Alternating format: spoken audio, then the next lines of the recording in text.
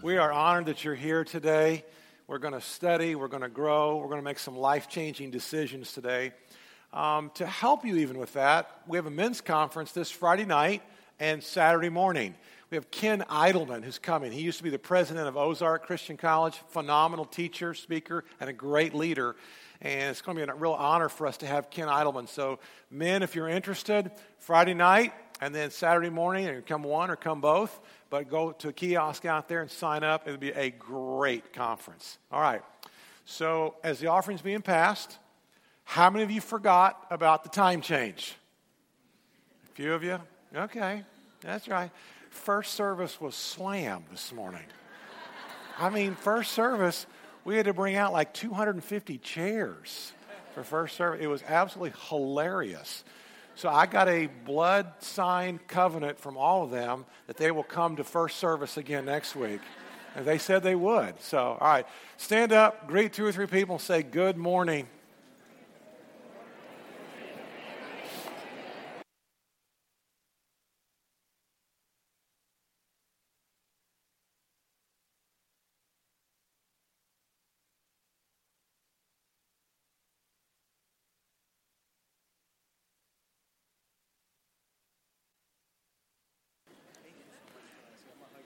Everybody in the room and everybody in the world and everybody that you know sits in one of four chairs.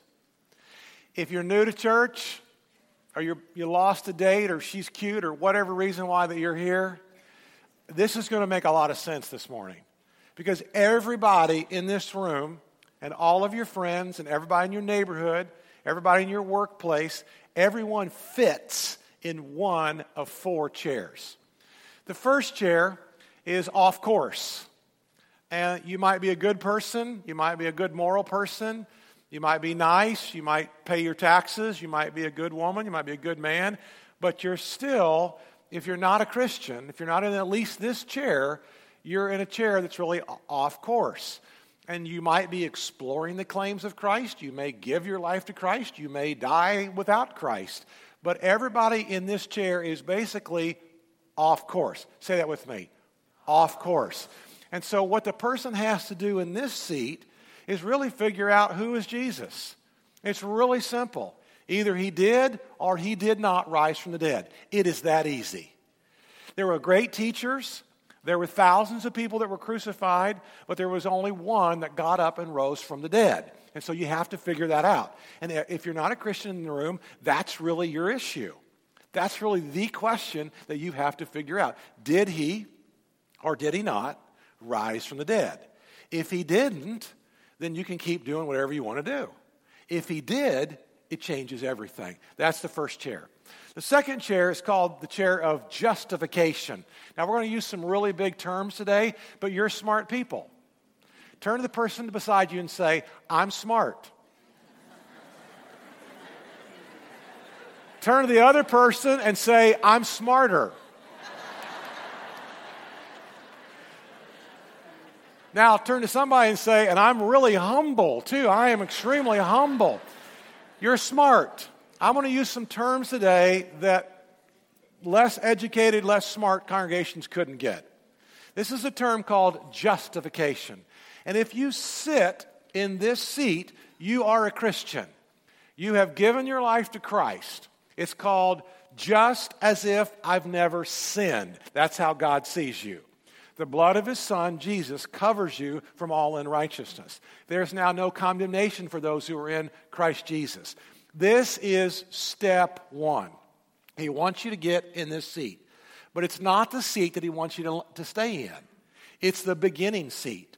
The seat that he wants you to stay in and get in is this seat called sanctification. Say sanctification. Sanctification. Say it again. Sanctification. Now, sanctification is very different than justification. Justification is, I am now a Christian. But I might not do another thing for God. I might not live for God. I might not really pray. I might not really give. I might not really serve. I might not really do a whole lot. I might bring in a couple of shoe boxes every Christmas. But I'm really not engaged. I just kind of show up and I'm a part of this. Sanctification is completely different. Sanctification is where God is setting you apart.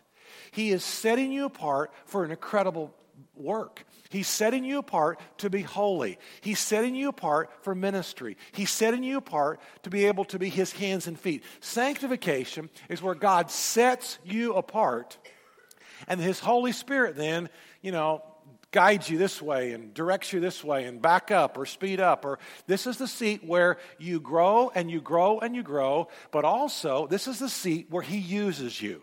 Now, you want to get in this seat. This is much better than this seat, but a lot of believers stay in this seat, but it's not the fun part. This is the fun part. This is where God actually gets you in on His deal. This is where God invites you to help Him with the ministries in your family, in your school, in your church, in your community. Sanctification is where you are set apart. And we're going to talk about this today. The last seat, the last chair, is called glorification. And this past week, one of our dear friends, Beth Watts, she died. She had cancer for a couple of years, and Beth went to be with Jesus.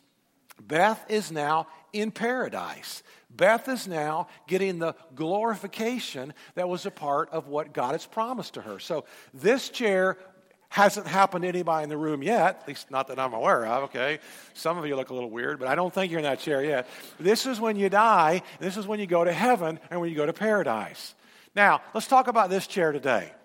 And I'm going to give you the reference in just a minute, but I'm just going to break it down first of all. In 1 Thessalonians, he says this: it is God's will that you should be sanctified. I'll give you that reference in just a minute. But I just want you to hear that, first of all. It is whose will? It's God's will. It is God's will that you be set apart. Now, let's break that down even a little bit more, because one of my favorite verses is in the 5th chapter of this book, 1 Thessalonians chapter 5, verses 23 and 24. And 1 Thessalonians chapter 5, verse 23 and 24 says this: now may God Himself, the God of peace, sanctify you through and through. Now, we're going to just stop for a second. What is God doing to you after you say, I'm going to give my life to Christ? What is God doing with you after you say, I believe that Jesus is the Christ. I believe He's the Son of the living God. What is He doing?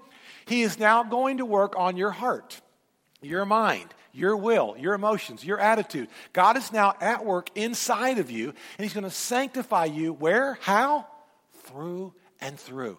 It's a lifelong journey.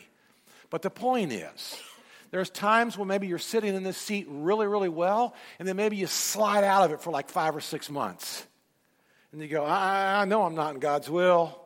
I know I'm going to heaven, but I know I'm not in God's will. And so you repent during communion, or you confess again, Lord, forgive me.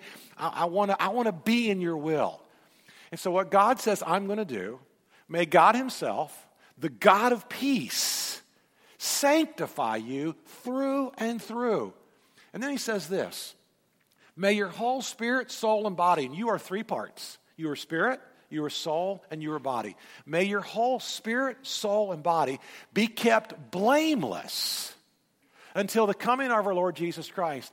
And the one who calls you to do it, He is faithful and He will do it.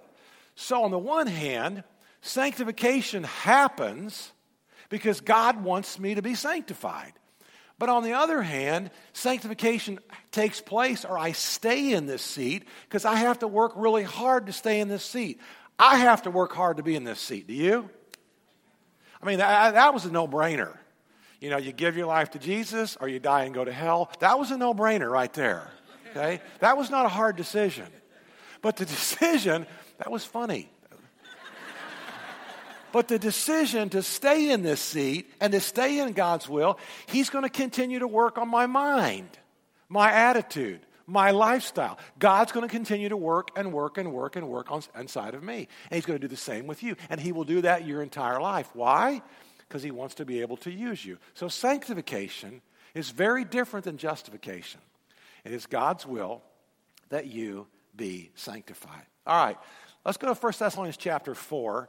And we're going to start with verses 1, 2, and 3. Go to 1 Thessalonians chapter 4 if you want to flip there or turn there. And here's verse 1. He says, as for other matters, brothers and sisters, we instructed you how to live in order to please God. That's sanctification. When you're living to please your heavenly Father, you are living under the auspices and the umbrella of sanctification. As in fact, you're now doing. So he's commending them. Now, we ask you and we urge you in the Lord Jesus to do this. How? More and more. Grow more and more. Because as you folks in Thessalonica, as you become more and more sanctified, the Father's going to use you more and more. Look at verse 2. For you know what instructions we gave you by the authority of the Lord Jesus Christ. Here's verse 3. Here's where we're going to camp out. It is God's will that you should be sanctified. We kind of miss that part of the verse because we go to the second part of the verse. And all we see is, oh my gosh, I'm in trouble. That you should avoid sexual immorality. That's all we see.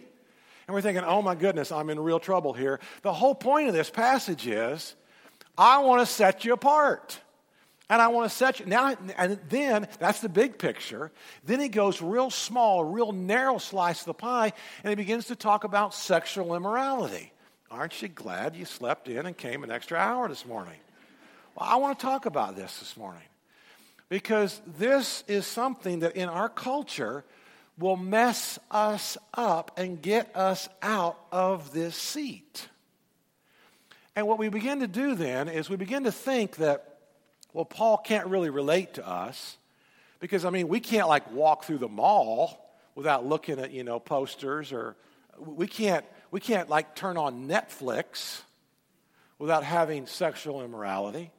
We can't, even watch commercials during the Super Bowl. I mean, when the kids were small, we had to turn the commercials off during the middle of the Super Bowl. I mean, so it would be real easy for us to conclude in this room that, that culture was a little bit higher culture, ethically and morally than our culture. And that would be completely false. We live today in Candyland compared to this culture. Listen to what one of their teachers said. Just one of their teachers said this. He said, we keep prostitutes for pleasure. We keep mistresses for the day-to-day needs of the body. And we keep wives for the faithful guardianship of our homes. Would that work today in your marriage? You see, we begin to think that Paul can't really relate to us because, we got all this sexual morality at the click of a fingertip on our phones, on our computers. And we're going, Paul, you can't relate.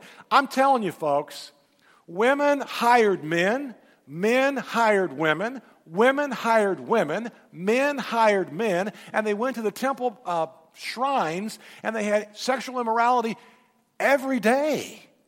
Every day, this was a part of their cultic Greek pagan worship services.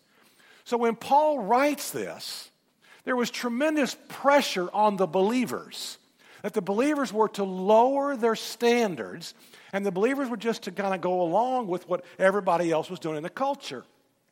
And Paul says, oh, wait a minute. He says, it is God's will that you be sanctified. And in order for you to be like totally sanctified, or what you're probably going to struggle with more than anything else, and what our culture struggles with more than probably anything else in our culture, it's just like them, is sexual immorality. And so Paul says, let's get it together in this area. Well, let's ask some questions. What is sexual immorality? If you're trying to define it, and we're having lunch today at your house or at our house, and we're talking about this, what would be a working definition of sexual immorality? Well, according to Scripture, sexual immorality is any type of sexual activity outside the covenant of marriage. Now, when I'm at Starbucks with all my good heathen friends, and we're having one of these discussions, and they're living an immoral, or they're doing something way outside. They're coloring way outside the lines, And I have these discussions with them. I mean, we go at it, and I'm like, bring it. I'm not the idiot. I work for the King of Kings. Bring it. All right, I'm ready for this. And they will say things to me like, who decides who decides what's sexual immorality? Who sets that up? And who decides what a marriage should look like and what a marriage should not look like? And Kurt, what if Like I'm married, but I'm really attracted, or somebody attractive comes by, and my answer is, well, there's always attractive people that are going to come by. Of course. Well, what if I'm not happy with my marriage? And the question is, who decides what marriage looks like, and who decided that sexual relations outside of this covenant of marriage was inappropriate? And so I said, all right, let me ask you a question. Do you have a car? Well, yeah, I got a car. I said, okay. How much oil do you put in your car? Well, I put 5 quarts of oil. Where are you going with this? I said, just hang with me. So you put 5. Why don't you put 7 quarts in? Why don't you put 2 quarts in? Well, what would happen if you put 2 quarts of oil in? Well, the light would come on, the engine would knock, eventually it would cease. Okay, so how many quarts of oil do you put? I put in 5. That's what, I said, okay. Do you take regular unleaded or do you put in diesel? Well, it takes regular unleaded. Okay, how come you don't put diesel in? You see where I'm going with this, okay? Because you're a smart church. They don't know where I'm going with this, okay?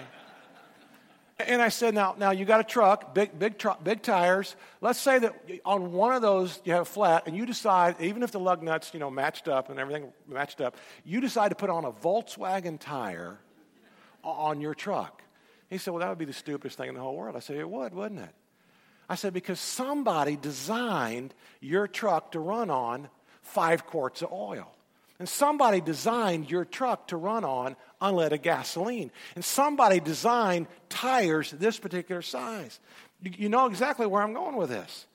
I mean, God created sex. God was the owner. God was the engineer. I mean, he didn't look down and say, oh my goodness, what are Adam and Eve doing? I can't believe they're doing that. We're in church. I know. It didn't catch him by surprise. He created sex for procreation, for recreation, and for unification. And what happens is the enemy comes along and takes everything that God created that was for good, and he tries to mess it up. And so the enemy in your life and in my life, he's done everything he can do to get us to have sex before marriage. And then he does everything he can do to keep us from having sex while we're married. And all the guys are going, amen, preach it, brother, preach it. Bring it now, come on. We're just having a conversation in the room right now, all right? We're just talking as brothers and sisters. God was the engineer. God made it. And it was good. And it was very good. And you notice this too, that whenever you watch sexual immorality from a distance, there are never unwanted pregnancies from a distance. I mean, you watch this on TV or, whatever. There's never an unwanted pregnancy. Nobody ever gets a disease. We don't see the ramifications of abortion and the pain and the shame that we don't. Nobody gets caught unless it was a movie about that. Nobody gets caught from a distance. And for goodness sakes, it never pulls families apart. From a distance, it never hurts anybody. Yet every one of us in this room that are 12 years of age and older, we know we've all been deeply impacted by this. An unwanted pregnancy, a sexually transmitted disease, an abortion or adultery, got caught, shame, pain. Every one of us in this room, we have been deeply impacted by that. So what do we do with this? Well, verse 4 says this. Verse 4 says, this is what we should do. We should learn to control our bodies. Now, we're going to come back to this at the end, because I'm going to give you some real practical information in just a minute. But in a way that's holy and in a way that's honorable.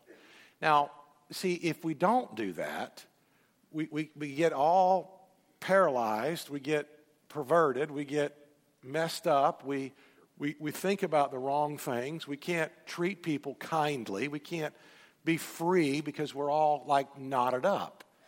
How many of you know Bill Hybels from the Willow Creek Church? You follow that church? Okay. Bill Hybels received this letter from a guy that was just addicted to porn. And here's what he said. Bill Hybels received this letter. It said, I am an emotional invalid. My addiction to pornography paralyzes my spiritual life. It perverts my view of the world, distorts my social life, and it destroys any possibility of God using me. It produces nothing. And so verse 5 says this. Verse 5 tells us, it says, go ahead if you would.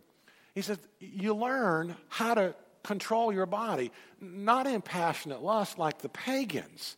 You see, they're in this chair. They were the ones hiring prostitutes. They were the ones going to the temple every single day. They would be the ones like us in this room who haven't learned how to control ourselves so that we can actually get to this seat over here and be productive. Look at verse 6. And that in this matter, no one should wrong or take advantage of his brother or of his sister. So if you sit in this seat, and you sit in this seat well, as a man, then my job is to view all of you women, all of you ladies in this room, my job is to view you as sisters. You're my sister. Now, I like my sister. But trust me on this one, nothing inappropriate is ever going to take place with me and my sister, right? I would help my sister. I love my sister. I pray for my sister. You see, all the women in this room, and for Danita, my wife, how is she to view all the men in this room? As brothers. As brothers. She has a brother. She lost a brother. As brothers. So we treat each other as brothers and sisters in Christ outside of our marriage covenant. The Lord will punish all those who commit such sins. Now, that's a wake-up call right there. Okay? That should scare you. And today we get all caught up in the grace of God and the grace of God and the grace of God. He's still the same God. He's a loving God. But he roars every now and then. And they didn't get close to that mountain because that mountain shook. And they weren't about to get close to that mountain because it was on fire. And when the Father says he's going to punish this, that catches my attention. I sober up with this one. I don't mean from alcohol. I mean from thinking. Okay? The Lord will punish all those who commit such sins as we told you and as we warned you before. Look at verse 7. For God did not call us to be impure, but he called us to live a holy life. Now that's what he wants. This is your chair. I know this.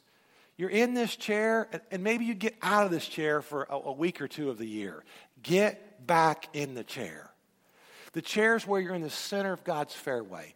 The chair's where you're in God's will. The chair's where there's peace. Remember, may God himself, the God of peace, he's going to sanctify you through and through. So God didn't call you to be impure. He called you to live a holy life. And then verse 8 says this. Therefore, anyone who rejects this instruction does not reject a human being, but he rejects God, the very God who gives you his Holy Spirit.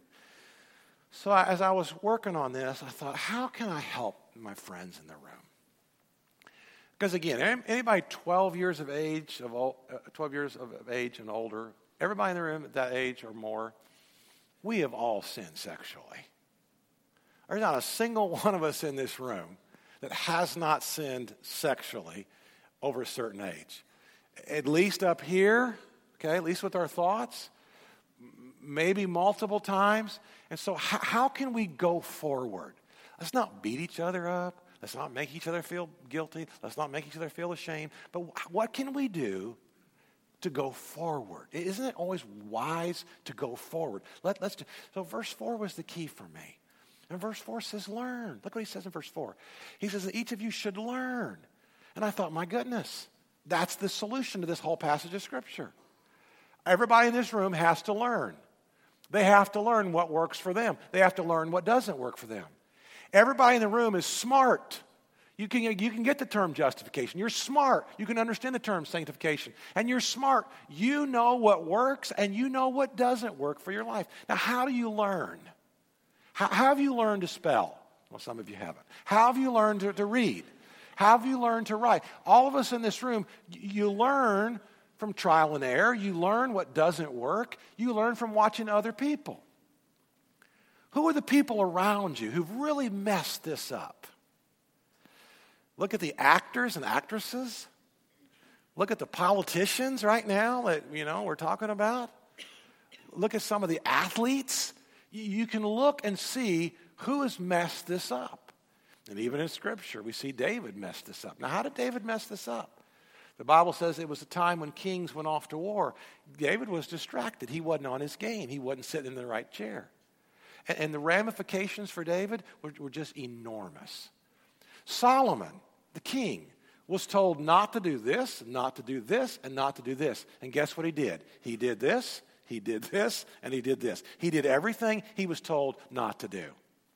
But on the other hand, you look and you go, wow, Daniel kind of did everything right. I'm going to learn from Daniel. I'm not going to learn from Solomon. I'm going to learn from Daniel. What did Daniel do? 3 times a day, Daniel got on his knees and he reconnected and he prayed to his Heavenly Father. 3 times every day. I don't know if that was going to work for you or not. So you learn what works for you. Job said, I made it a covenant with my eyes not to look at a young woman lustfully. Now that's a pretty good decision. And Job made that covenant with his eyes. That worked for Job. And Samuel's one of the most godly people in the entire Bible. And what worked for Samuel? Samuel said, you know what? To obey is better than sacrifice. To obey is better than going back to communion every week and saying, please forgive me, I did it again. Please forgive me, I did it again. Samuel realized that to obey was better than sacrifice. And he learned to obey. Now, what have you learned in this area? What have you learned that doesn't work for you? What are the places that really don't work for you when it comes to sexual integrity? If you're really honest, that place and that place and that place, it kind of lowers my standards, it lowers my defenses. What are the places in your life that, if you're honest, really don't help you to sit in the seat of sanctification? And what are the people? Again, if you're honest, who are some of the people in your life that are not helping you, but who are some of the people that are helping you? Who are some of the people that you are around? Who are some of the people that are making such an incredible difference in your life? My friends, the key here is to learn. If Netflix doesn't work for you, then get rid of Netflix. If too much access to the computer doesn't work about 4 years ago, I said to a couple of our leaders, I said, you know what? I don't think any of the pastors are struggling with this, but it's so stinking cheap. Why don't we just put filters on all the pastors' computers? And 4 years ago, we did this.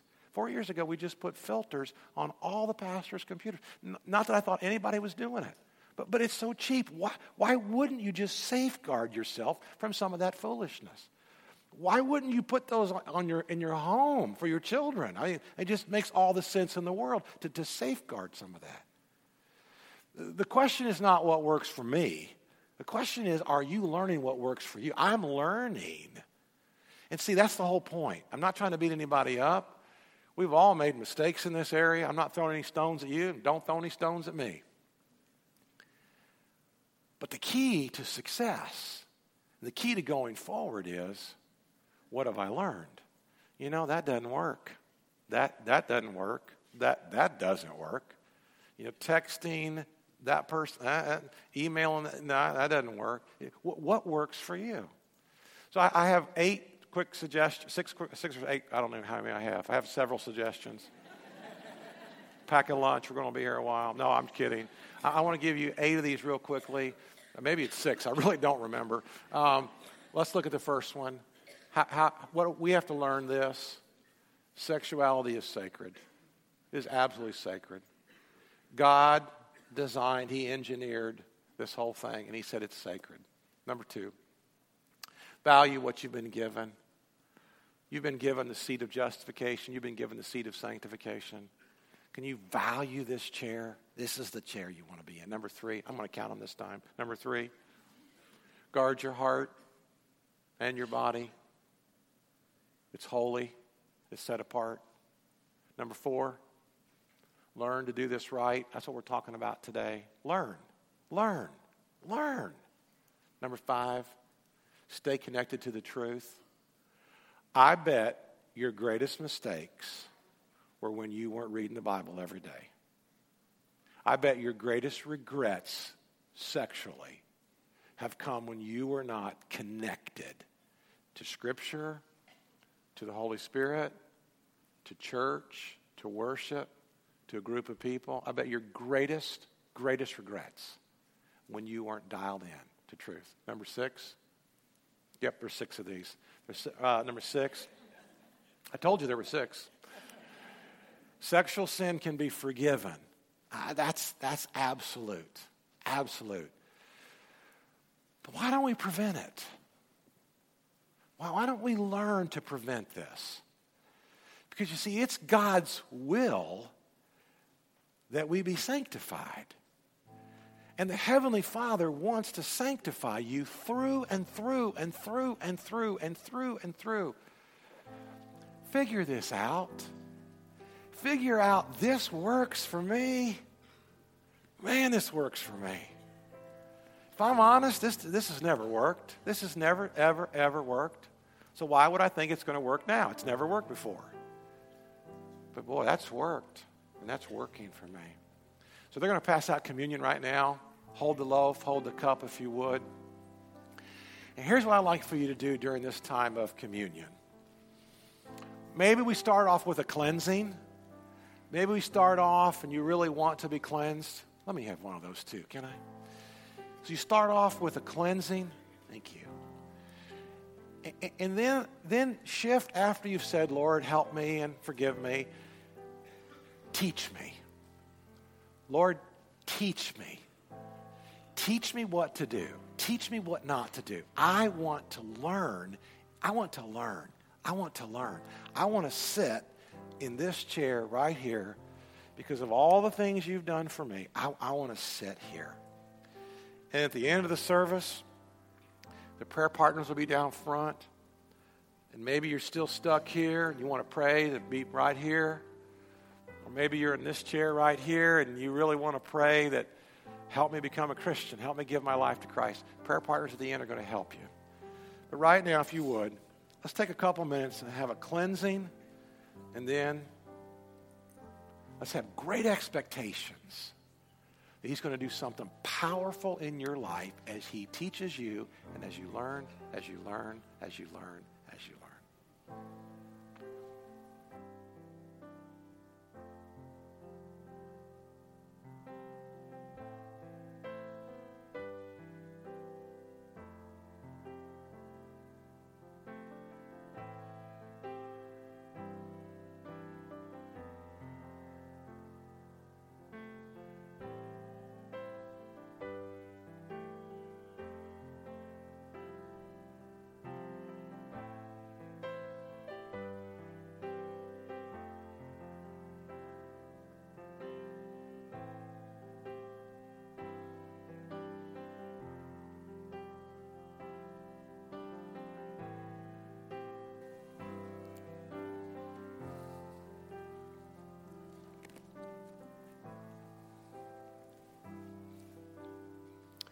Lord Jesus, we come before you and we just say thank you. Thank you for dying on the cross. Thank you for giving your life. Thank you for shedding your blood. You are the great I am, and we worship you. Now we pray for with great expectations that you will transform us and you will sanctify us through and through. And you will teach us and we will learn what to do and what not to do, what to avoid and what to embrace. And that we will be different. We will be salt and light. We will be the people of God. We will be sanctified, set apart, holy, useful for all kinds of purposes. And now, Lord Jesus, we honor you as we partake of your body and your blood. Let's partake together.